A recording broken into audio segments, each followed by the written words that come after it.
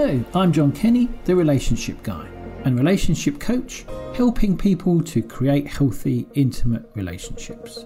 Welcome to the show where we talk about all things relationships with a mix of my own relationship ramblings and some great guests from all walks of life who will be discussing the importance of relationships to them. Hello, so my guest today is an empowerment specialist, someone who has always known that they wanted to do something to help people take full control of their life, help them on their spiritual awakening journey, achieve their goals, go above and beyond, and just be the best version of themselves, unleashing their hero within. Welcome to the Relationship Guy podcast, Nadija Bajrami. Hi, John, and hello, everybody. Thank you very much for having me here today. You're very, very welcome. It's been a pleasure to have you on the show. Obviously, just a brief introduction to you then. If you can tell the listeners a little bit about yourself, what you do and how you help people. Yes, so I'm Nadija. I live in Dublin now. I've traveled the world. I'm French by birth, so I speak a few languages, and that led me to a few different countries and meeting different cultures as well, and really gave me a very, very nice taste of helping people, of whatever the culture is, wherever you go. I've noticed that people always needed someone to talk to, someone basically to help them empower themselves. And this is why I always say I am an empowerment specialist to help people through my hypnotherapy, mind coaching, a bit of law of attraction as well, coaching, as well as my mediumship. So I blend all this and I help people in my unique way. I don't always do things by the book. So depending on the person that needs help and comes to me, I will just choose a mix of everything. Because at the end of the day, what I really firmly believe is, as long as you're of service to people, that's the main thing. Oh, that's a great philosophy, isn't it? I mean, the thing is, like you said, you can, when you work with someone, you see what they are bringing to you. Yeah. Rather than having a specific approach, you can then tailor all of your experience, all of the things that you know, to give them the best service possible. Yes, absolutely. Everybody's unique. So, you cannot reuse anything. Generally, I don't believe with anyone. So it's really someone contacts me and then I just see how I can help them, basically, in a nutshell. Yeah, it's the same with my approach is a fusion of like coaching, counseling, NLP. I'm also a qualified hypnotherapist, psychology, so whatever someone brings, it's great to be able to dip into your toolbox and bring out whatever you need in order to help that person. So tell me, how did you get into this journey and into empowerment with helping people? What made you decide to go down that route? Right. I don't want to bore everybody to tears. Let's keep it short. No, basically, I'll come on to the relationship side as well, because everything is really linked here. As I lost my dad when I was 9, right, and I took over from cancer. So I've been told he was getting better, and obviously my family tried to protect me. And then since that age, actually 9 years old, I took on the role of looking after everybody, basically friends, family, romantic partners, etc. Mm-hmm. And something just came throughout the years that people always came to me to feel better, always came to me to talk, always came to me to get guidance. Mm-hmm. And that just came naturally from a very young age. And I'll come back to this, later on during the podcast. But then what really triggered the fact that I wanted to have this as a career, really follow my true calling, was that I had brain tumors in 2015. I had 3 brain surgeries, and I promised myself that if I was to pull through and survive, I would put my life back on track and do what I really love, which I knew was to help people in some way, of some shape or form, really. So I used to be a sales director, worked in the corporate world for years, and that was great, but it's not what really, I would say, made my heart sing. I knew there was more out there. And when I recovered, I said, right, get your act together, woman. You have a chance now to basically become who you're always supposed to be. And that was in June 2015. And then I decided to try hypnotherapy on myself. Never did before. Met a wonderful hypnotherapist in France back then. And I always say she helped me. And she keeps saying, she just helped me help myself. Yeah. And that helped me a lot on the relationship side, which we'll cover later on, but also on pushing myself to go and see who you really are, because I don't think there's anything more important in life than getting to know who we are. When I do coaching with people, the first question I ask them is, go home, and write about who you are. Because there's no need in trying to work at something if you don't even know who you are. Mm-hmm. And that was my point in 2015. So did a lot of hypnotherapy, actually, and mindfulness as well, started meditating at that time. And after about a year and a half, wanted to go abroad again.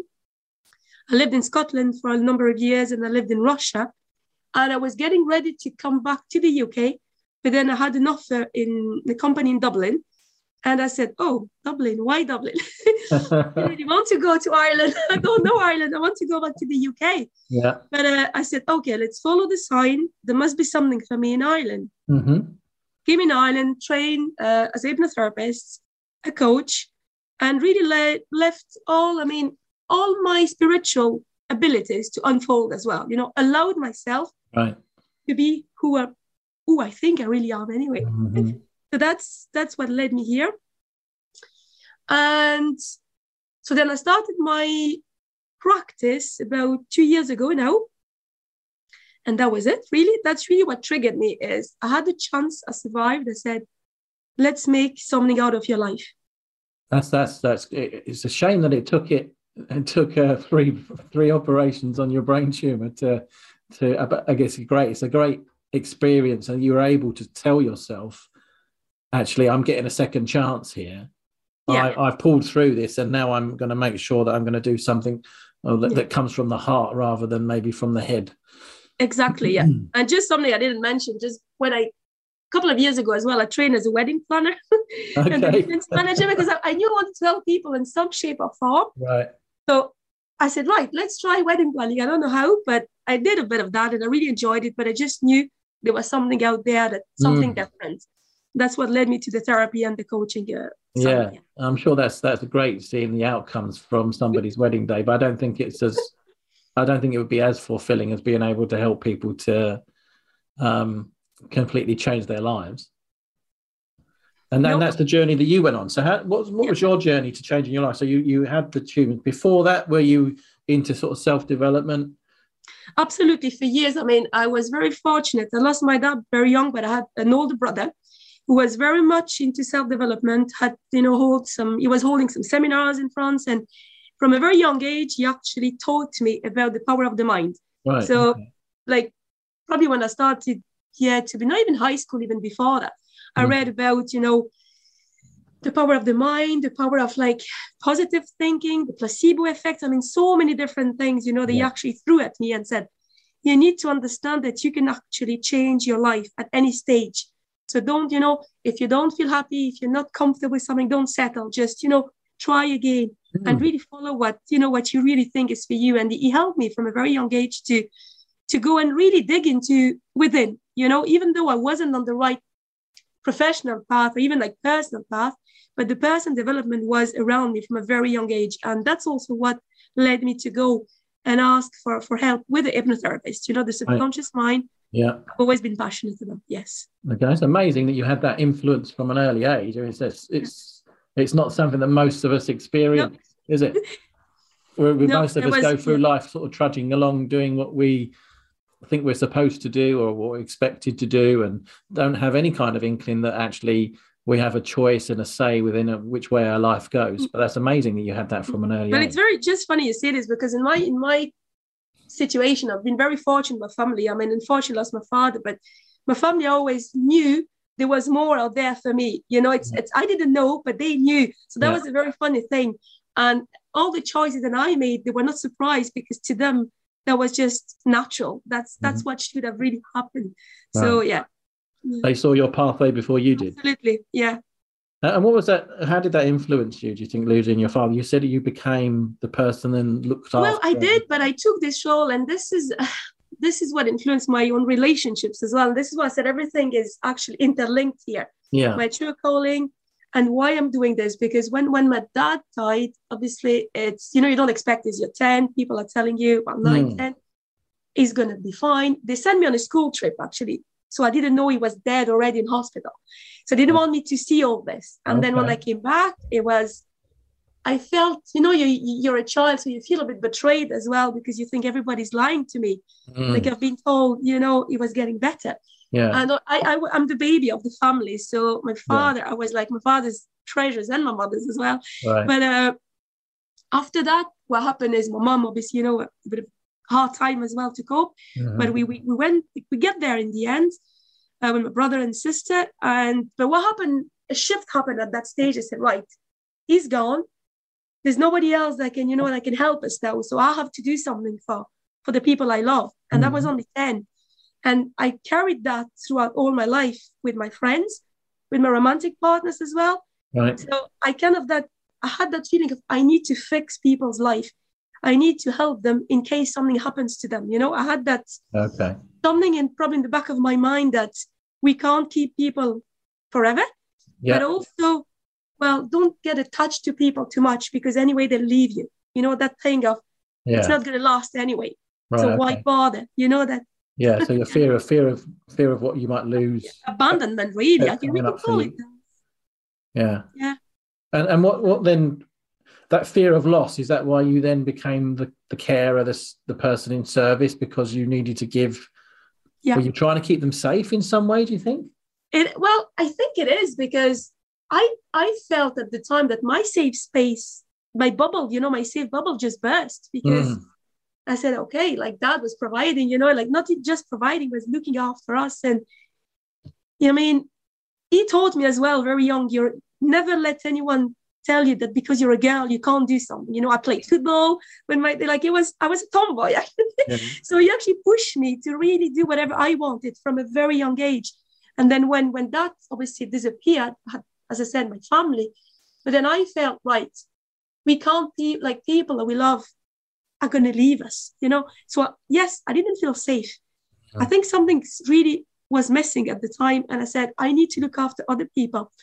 But at 10 years old, something that shift happened. And then I became an adult, unfortunately, that thing of instead of having my childish emotions and maybe processing, I became the adult. So I helped my mother. I actually then helped my, a couple of years later, helped the sisters' children because they're really older than me, my brother and sister. Right. I actually helped raise them, their kids. I helped them when I then started working, helped them with university fees and etc. So I always had that kind of, I need to provide for them. Basically, I need to replace my father, which shouldn't have been my place at the time. You can't replace when you're 10, you can't take all this in you. And then I never cried. I even cried and when I've been told that my dad died because I said crying is weakness. Right. So I looked after everybody else and created probably a safe space for them, yes. Because I became the go-to person. And nowadays, you see, things are different. But if we need to make any decisions, people will come to me in my family. It just stayed like this. So yeah, definitely. And again, this is the role that you're in your career now as well, isn't it? You are in a role where people come to you because they need help, they need some answers, they need some solutions, maybe even need to feel safe in their own life. And it's interesting, like you said, that experience made you grow up overnight. Absolutely. It's like the morning before you're a child, the evening after you're an adult, and then obviously there's more, there's the relationship side than my true calling, what I've done, but it's also the grief. I work a lot with grief. Yeah. And it's that I never grieved, really.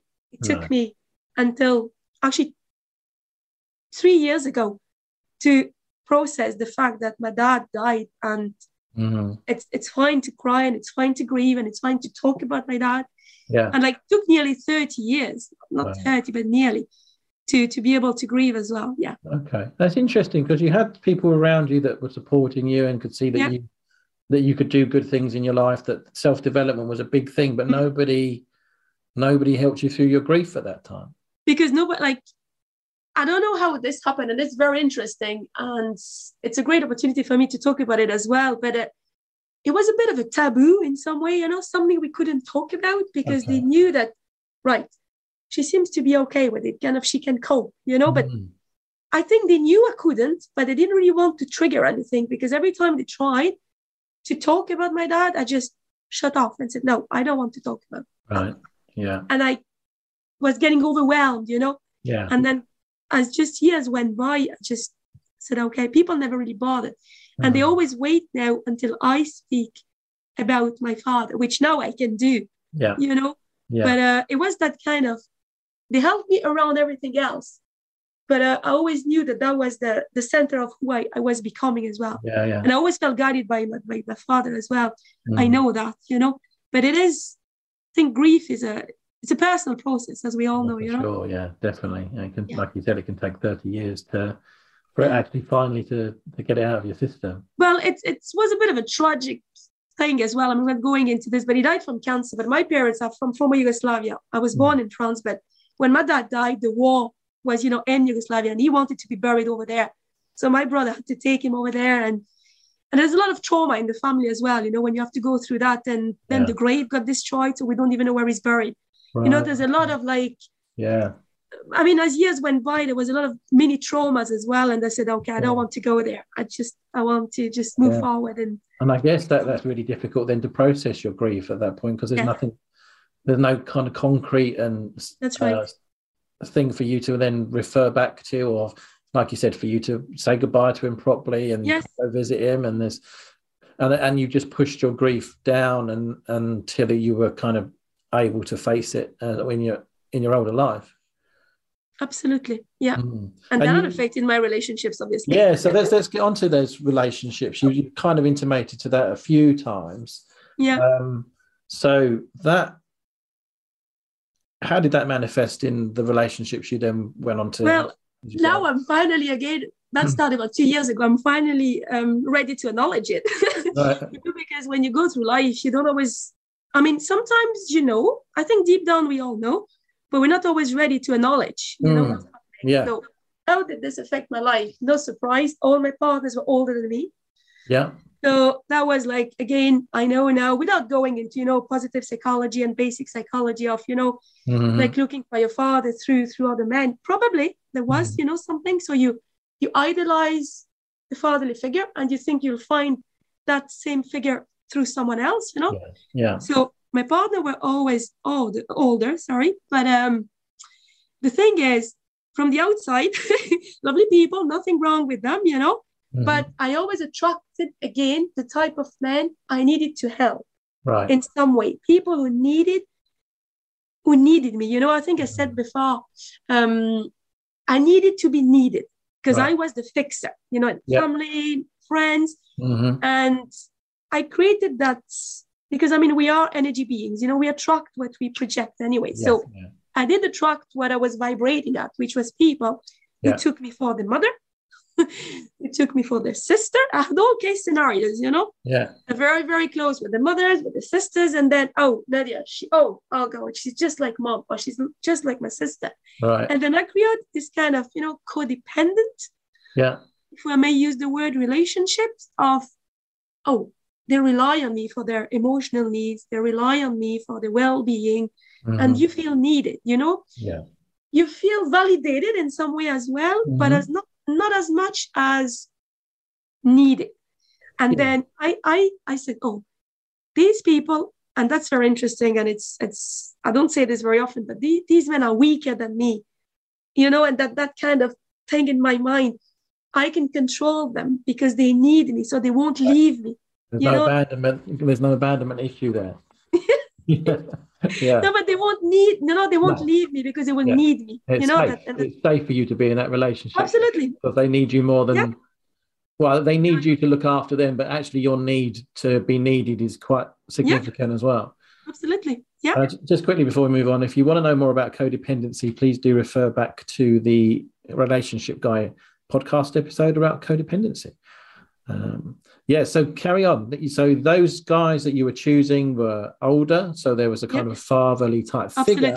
Yeah. But actually they weren't father figures, were they? Because you were kind of parenting them. Exactly. This is the interesting thing is, to me, it was now with my therapist background, I can say, yes, I was looking for a fatherly figure because I was missing that. But the people then I ended up with were actually people who needed to be looked after. But that's kind of unhealthy relationship, because then you're looking for something that could remind you of something you had, but at the same time, these people need for you to look after them. So again, I reproduce the same pattern, of, don't worry, I'll fix, I'll basically between the lines is, I'll fix your life, and nothing wrong with the people that have lovely careers, like on the material side, nothing wrong. But on the emotional side, I mean, I think we're all broken at some, to some extent, but I think the word they were even using themselves, like broken, broken souls, and then I had this too, I can fix it. Yeah. And then I never had any issues with any of my in-laws. Everybody always loved me because I looked after the sons, know. Yeah. I looked after the whole family. But at the end of the day, who looked after me? There you go. That's the big question, because then you think. Well, and I think that's the thing, like you said, from your childhood, you weren't really looked after, were you? Because everyone thought you were coping, everyone thought you were okay. You took up the role of the carer, the one that made sure that everybody else was okay, maybe based on your need to keep them safe because you'd already been, in inverted commas, abandoned by your father. And then as you got older, you just slipped into that role. Friendships as well as... yes, the same with the friendship. I had the same. I had a friend, I nearly paid the wedding as well. It's all these kind of things. I'm going to provide for you all. But I mean, it wasn't not in a narcissistic way. Or it was just, I think I needed it. I said I needed to be needed. So then if people needed me, then I was happy. Now I can say this. Obviously, you would have told me this 5 years ago. I would have never accepted this, But especially as that seemed like it was also a way that you managed your grief. I mean, for that pain for you to experience as a 10-year-old, you managed your grief by turning your attention to helping others, didn't you? So absolutely, I guess that was such a powerful drive for you to keep that going, because then again, you probably didn't need to face your grief either. Exactly. I was actually going to come to this, is when you look after people, well, I always say to my friends now here, it's when you spend your time, I mean, you need to be good and kind to people. That's my philosophy. Sure. But when you just forget about yourself, when you basically try to pour from an empty cup, it's unhealthy, because then all your energy is sent to other people. And then it's a bit selfish, actually, because then you forget, I have no time to think about myself. No. I'm too tired. I need to look after. And then again, you make excuse. I need to look after this person after work, whatever, to escape from yourself, basically. That's how I see it, Yeah. So how do you fill your cup now around relationships? What are your relationships like now? No, I'm single now. No, why? No, how to get there? Because it took me a long time to understand all this. Yes. So the thing now, before coming to Ireland, I've never been single, since early adulthood to mid-30s. I've always been in relationships. Okay. I've never really, from one relationship to another, the breaks were always very short.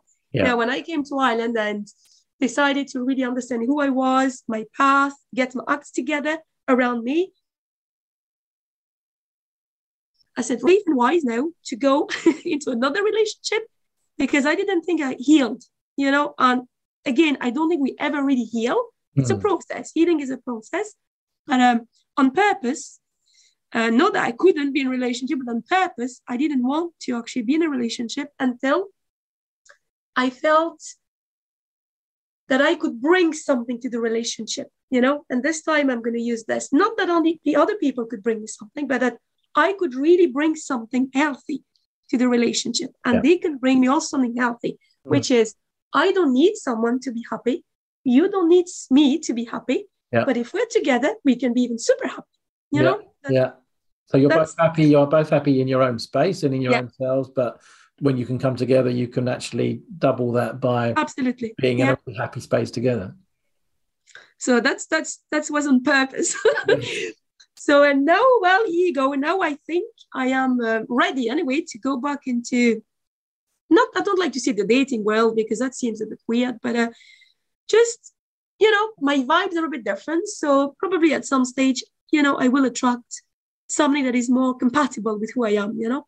Yeah. And I guess if you're putting out that energy that you've worked on yourself, that you've kind of let go of those ties from the past, which have led you to be in lots of codependent relationships.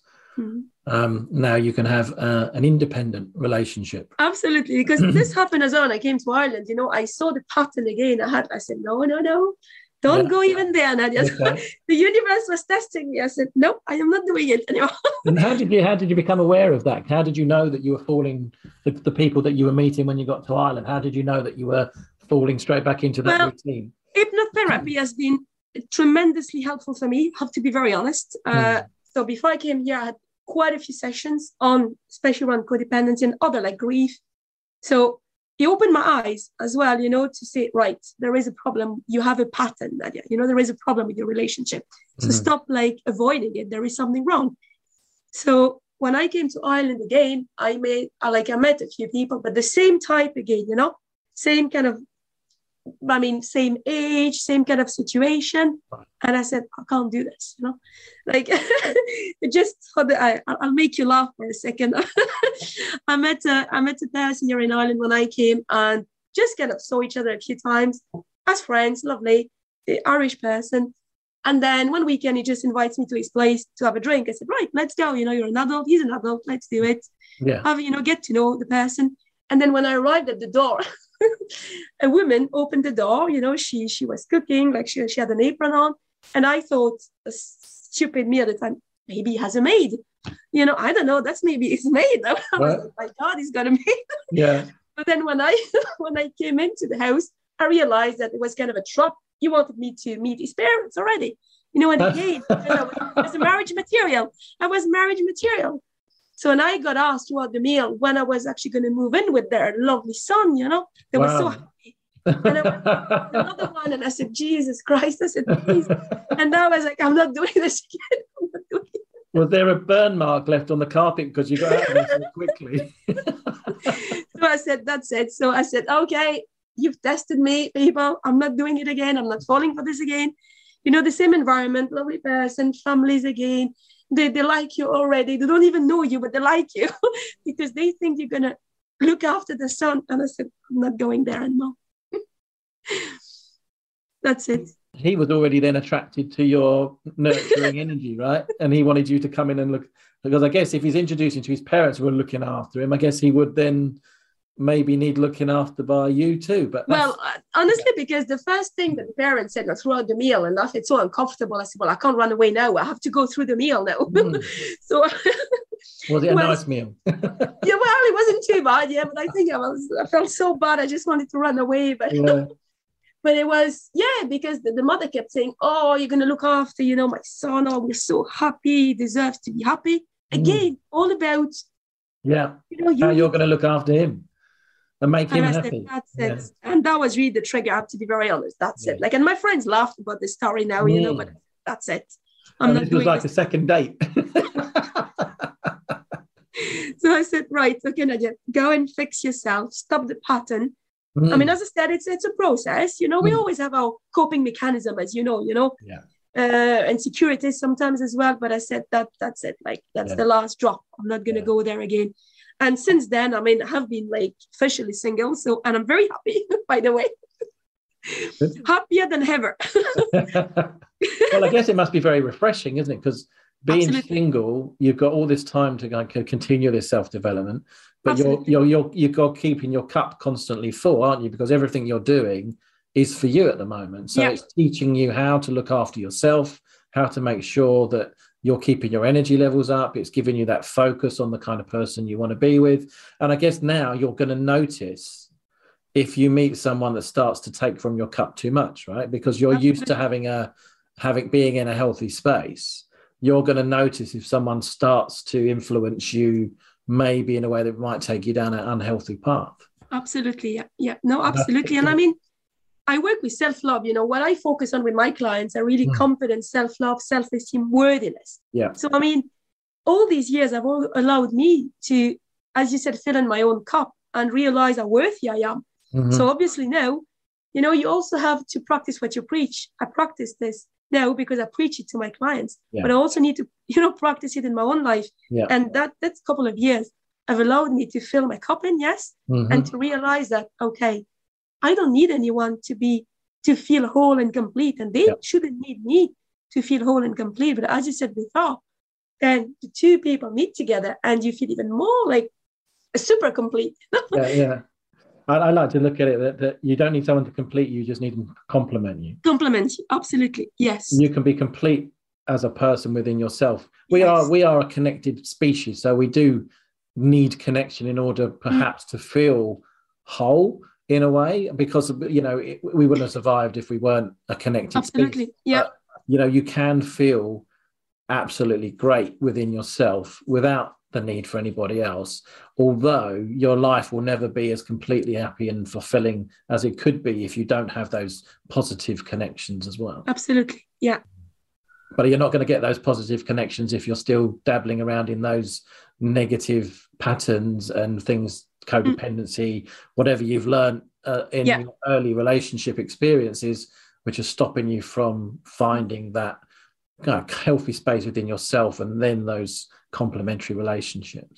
And I can feel the change already, because now, when you go out, now that COVID here in Ireland, the restrictions have eased. So you feel when you go out, the people we meet are more interesting already. Kind of like you have nice conversations, people seem more balanced to me. Yeah. You feel right. Something has definitely changed, because I can feel it even, in my friendship in Ireland is totally different. I've met my soulmate, my friendly soulmate. We are doing some business together as well. And we've built a lot together over the last couple of years. And I can see it already in my friendship, that it's totally different. And as you said, it's completing me, we just adding to each other's value, basically. Yeah, that's the way it needs to be for it to be a healthy relationship. And occasionally, when someone's not in a great space, it's okay for you to give. We're not saying that you don't give to people. It's just agree. It needs to be done from a space of that you're healthy enough to give. That's a lot I say to my clients who talk about being selfish and not putting themselves first. And I say, imagine what you can give to someone if you're in a really good space. If you're in a really terrible space, or you're running out of energy and feeling depleted, you've got much less that you can actually give anyone anyway. So if you get yourself into a really healthy space, as best place as you can get into, you've got so much more to offer anyway, haven't you? Absolutely. Well, again, it's very funny you say this, because I say the same to my clients. It is not selfish, but people don't get it. Is we've been brought up to always look after people. That's, I think, it's the way, the upbringing is. Yeah. But what nobody teaches you is there is so much you can give. And then at some stage, you'll get tired, depleted, angry, resentful, because, they're not even grateful for everything you're doing for them, because you're so empty, your cup is empty. Now, if you keep your cup full, what will happen is you will give to people in that healthy way, because I'm a very caring person.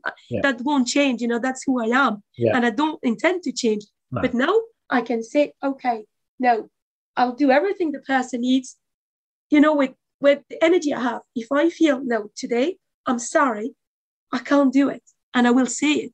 In the past, I had big problems saying no as well, because no was, they need me. I cannot say no. No. But it wouldn't have been in your vocabulary, would it? You wouldn't have known how to say no to that. Absolutely. It wouldn't have met your need to say no. And now, when I help people, or whatever, not just like clients, it's different, but like even my personal life. People feel the benefits, and I feel the benefits from being with them as well. Because as I said, we actually fill each other's cup, which to me is that balanced and healthy way how it should be done. There might be a morning I feel down, because we're human beings. We are just emotional beings for different reasons, issues, worries, whatever. This moment, our friends, our partners, our colleagues might be down as well. That's fine. But then as long as we stay into the healthy zone of we'll help each other, but I'm not going to help someone at my own expense, if that makes sense. Yeah, no, definitely. And I guess the good thing about that, what you said earlier on, is noticing that you're giving for giving's sake. You're not actually giving to receive. Absolutely. You're not in what they call get energy. You're just giving because that's part of who you are as a human being. You want to give to people. Just something that you mentioned there to touch on was that if it's not appreciated, if people are not reciprocating, I guess depending on the relationship is to whether you still keep giving to somebody, because again, it's up to you to decide whether that's a healthy space for you or not. Yeah. But actually, if someone's not reciprocating, or if someone's not appreciative of the fact that you're there for them, what do you do with those now? Because I guess in the past, you were giving, and the people were taking, and they probably weren't giving you much in return. And that's another super question, actually. I like it. Yes, in the past, definitely, that went beyond my head, because it was like, I just gave, it doesn't matter. It was that, again, neediness, I needed to be needed. But now I speak up, funnily enough, like something very simple, birthday present or Christmas presents. And it's just so funny because I always had problems receiving presents or compliments. I just couldn't, I didn't want to receive any presents. I was buying for people. Yeah. Now, when obviously I buy presents, and that's fine. And when people, get me stuff that I don't like, for example, I said, well, you should know me. I don't like this. Yeah. So, you know me. So I don't like this present. And I know this sounds very weird, but in the past, I didn't really want people to know me either. You know what I'm saying? I kept myself in my own safe inside. So it was just Nadija. She's strong. She can handle everything. Yeah. And nobody really knew what Nadija loved. Nobody really knew Nadija's tastes because she was always on top of everything, controlling her emotions, very good at sales target, very good at everything. Who is she? What does she love? So I also expect now, and there is an expectation, yes, I'm using the word, when I have a healthy relationship with people, and I'm not talking about material things necessarily, but I expect them as well to give back to me in the way they can give back to me. Yeah. So if I feel down, my best friend feels it and she'll ring me and she'll say, is everything fine? And that's all I need, you see? Yeah. And then I can talk. But it's not just me looking after everybody else. And if I feel down, how can she feel down? Because that was the feeling I had as well, that I created, by the way. I created this because when people never really would have understood if I had a rant or a fit or saying what's happening here, because they would have said, my God. Yeah, who are you? What's got into her? Yeah. Again, that's that problem, isn't it? When you finally run out of your own energy and you can't give any more, resentment starts to kick in, the anger starts to kick in, frustrations, and that's probably the only time you ever ask for anything or tell everybody how you feel, because you've taken so much, you can't take it anymore, that you explode. And that happened when I came to Ireland. Funnily enough, I said, who's going to take me to the airport? I don't know, it was something very funny. I'm just reminding. And then we had even troubles. I mean, obviously then a friend, draw me to the airport. That wasn't a problem. But we even had discussions about this. And that actually triggered, I don't know, something in me. I said, what? You can't even take me to the airport. I had kind of a fit. I said, nobody can even do that for me. And I was like, oh my God. And I said, how is this happening? Yeah. And then I said, well, anyway, I'll not come back. I'll go and I will never come back anymore. No. I'll go and stay the life, always around. And then a bit of like, rant or, and then obviously things cooled down. I came here and everything was fine. But you're absolutely right. Now it's not even expectations. I think it's natural, when you are with human beings, as you said, interconnected. So yes, someday I'll have a bad day. Maybe my family will have a bad day as well. That's fine. But what I think, and I actually feel as well, is because we are emotional beings, is, well, you feel, your loved ones, you feel if they need you as well, I don't feel I need to go in a big argument to tell people that something is wrong with me. Yeah. So, but again, it's coming back to who you're attracting into your life. Exactly. Because when you actually, your cup is full, then obviously you attract people are a bit different. Yeah. And then these people will, now my friend, she'll know on my face. She doesn't even need to talk to me. Yeah. If I come into the door, what's wrong with you? What happened to you? Yeah. And then that's it. And after 5 minutes, we're laughing and back to normal. Yeah. So that's what I've been missing for all these years as well. Being the real me, but also genuinely letting my emotions, come out and say, right, today I feel crap. Or today I feel down, because I was the control queen, she's always in control of everything. Yeah. I guess you needed to be, didn't you, because of the things you'd already done. Yeah. And that's interesting. Like you said, you've changed your energy, you've changed your attraction style, the people that you've got in your life. Absolutely. There's a mutual exchange of energy. Whereas before, you were people, when you were like, I'm having a bad day, and they were like, well, I don't know what to do with that, because you're here to look after me, right? Exactly. Yeah. That's awesome. Thank you for sharing. Before we finish today, I'm going to get some details from how people can get in contact with you in a second. But firstly, you're offering a little bit of a freebie, right? You've got a meditation that you've got to offer? Yeah, there is a meditation to download. It's just a mindfulness, it's a short meditation, yeah. And I offer free discovery calls as well. Okay, for people cool. to get to know me, yeah. Because I never work with people unless they know, again, who I am, how I work, and mainly that I understand how I can help them, Yeah. So, yeah. Yeah, definitely. I definitely agree with that.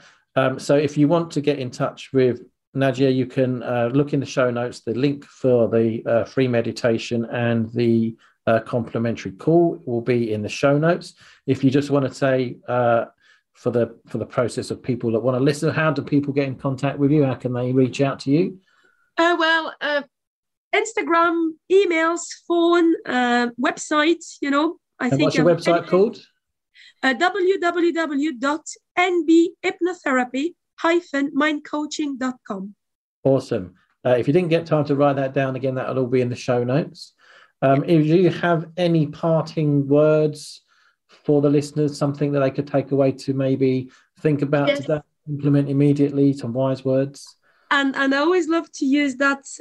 I love Oprah Winfrey. She's just so inspiring to me. And she always quotes Martin Luther King Jr. said, "Not everybody can be famous, but everybody can be great, because greatness comes from service."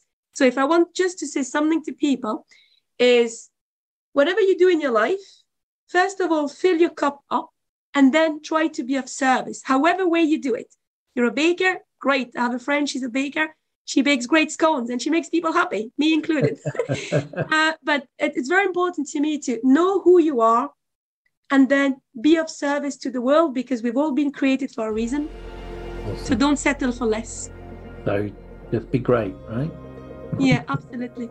Awesome. We're all great, we just need to understand we're great. So. And your friend who makes the scones, jam or cream first? Jam. I agree, definitely jam. I'm a love scones, so I'm a scone addict. So yeah. Thank you so much, Nadija. Thank you. Very welcome. Thanks, John. Thanks for having me. Thank you, everybody. Guest on the show. And if anybody wants to reach out, just go to the show notes, get in touch with Nadija, get your copy of that free meditation.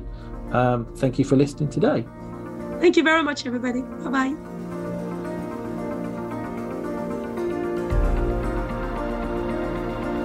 Thank you for listening. Please subscribe, follow and review the show. That is very much appreciated. And please do reach out if you would like to know more about how you can create healthy, intimate relationships in your life. I will leave you with this quote from Cole Bond. Although we can't go back and make a brand new start, we can start now and make a brand new ending.